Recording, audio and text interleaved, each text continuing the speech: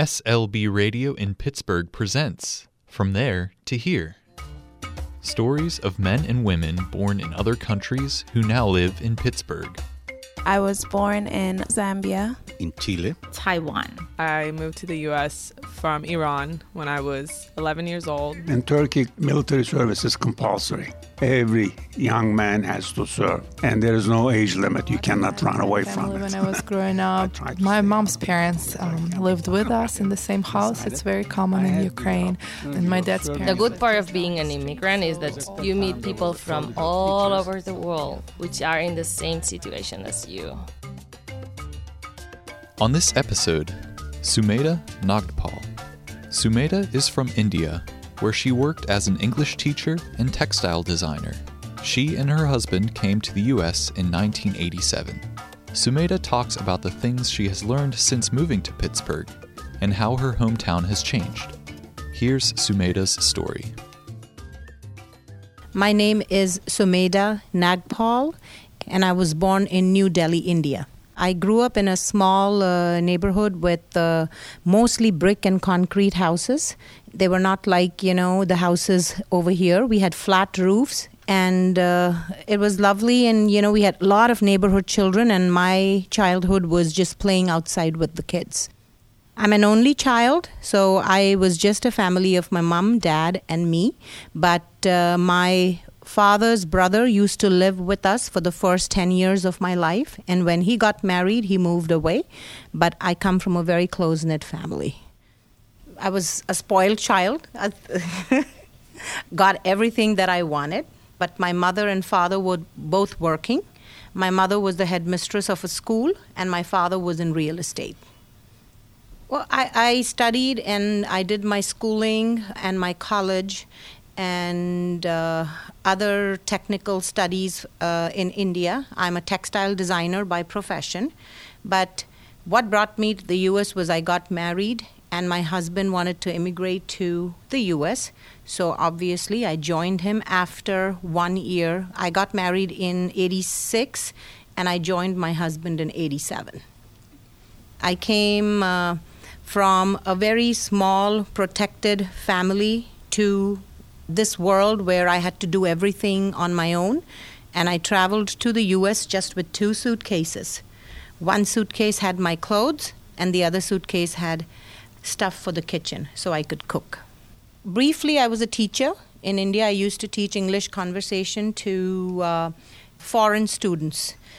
I did not have a chance to work much in India because right after I graduated from school, I taught for about a year and a half, and then I got married.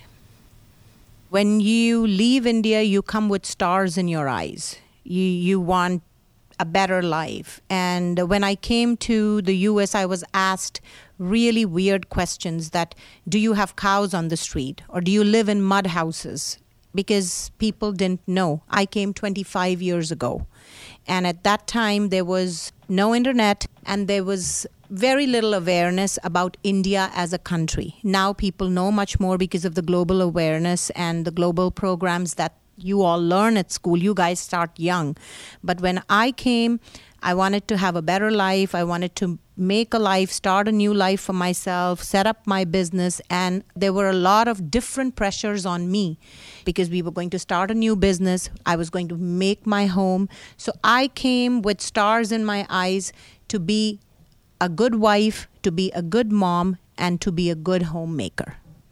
I miss my family. That is the biggest thing. When you immigrate and when you move to a whole new foreign country, you are leaving your mom and dad behind. And me being an only child, that was the most difficult aspect for me. But I was joining my husband's family. Part of his family was here. So that made the transition a little bit easier for me, but didn't take the hurt away because the rest of my extended family was all in India. And also food was a big thing because I was an only child taken care of by my parents, never even had to pick up a glass at home. So come to this country, you're on your own. So I'm cooking, I'm cleaning, I have to do everything. So that was a little hard as well. But also socially, it was difficult for me to adjust because you are in a new country, new culture. So it was a lot of adjustment for me. When I came to this country, India was like a time capsule. I could see India when I was living over there, and it never changed for me in my head. But it was progressing, it was changing. So every time I went back, it was a shock for me that, oh my God, now it's so different, because I had that vision of India in my head. So yes, I have gone back to visit with my family, and I enjoy those trips every time, and I loved having my parents come and visit me, but both of them are gone now. They passed away, so I miss them a lot. Just to give you a little bit of a comparison, because when I was growing up in India, Delhi, that was my birthplace, New Delhi, it was lush and green, and there were parks everywhere. And I just remember the 4 seasons so distinctly. We had fall there when all the leaves were falling, and it was the most beautiful time. And we had spring, and you could see the flowers blooming everywhere. But now when I go back to India, the starkest change that I see, it's all concrete.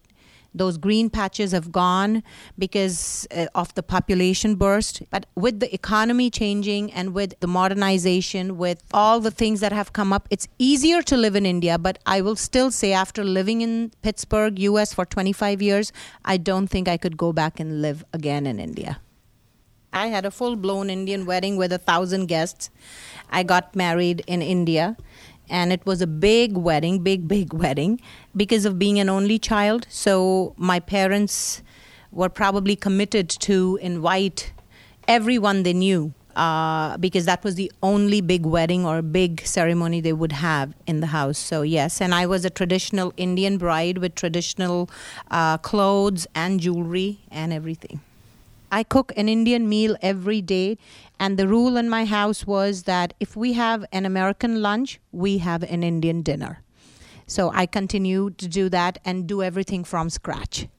Well, first of all, I'm going to start the comparison between Diwali and Christmas. So Diwali is our festival of lights, and it kind of corresponds a little bit to Christmas time. But my favorite festival is the Festival of Colors. It's called Holi, and it is usually, in the month of March. And it signifies that, you put color on your friends. If you're angry with someone, forgiveness is the biggest thing. And basically, our Hindu culture and religion teaches you that everyone is equal, and it teaches you to forgive. So once you put color on someone's face, you are embracing that person. You are forgetting all the differences between you, and you are friends all over again. This episode is based on an interview conducted by Emma, Isana, and AJ from Winchester Thurston School. To learn more about SLB Radio, visit slbradio.org.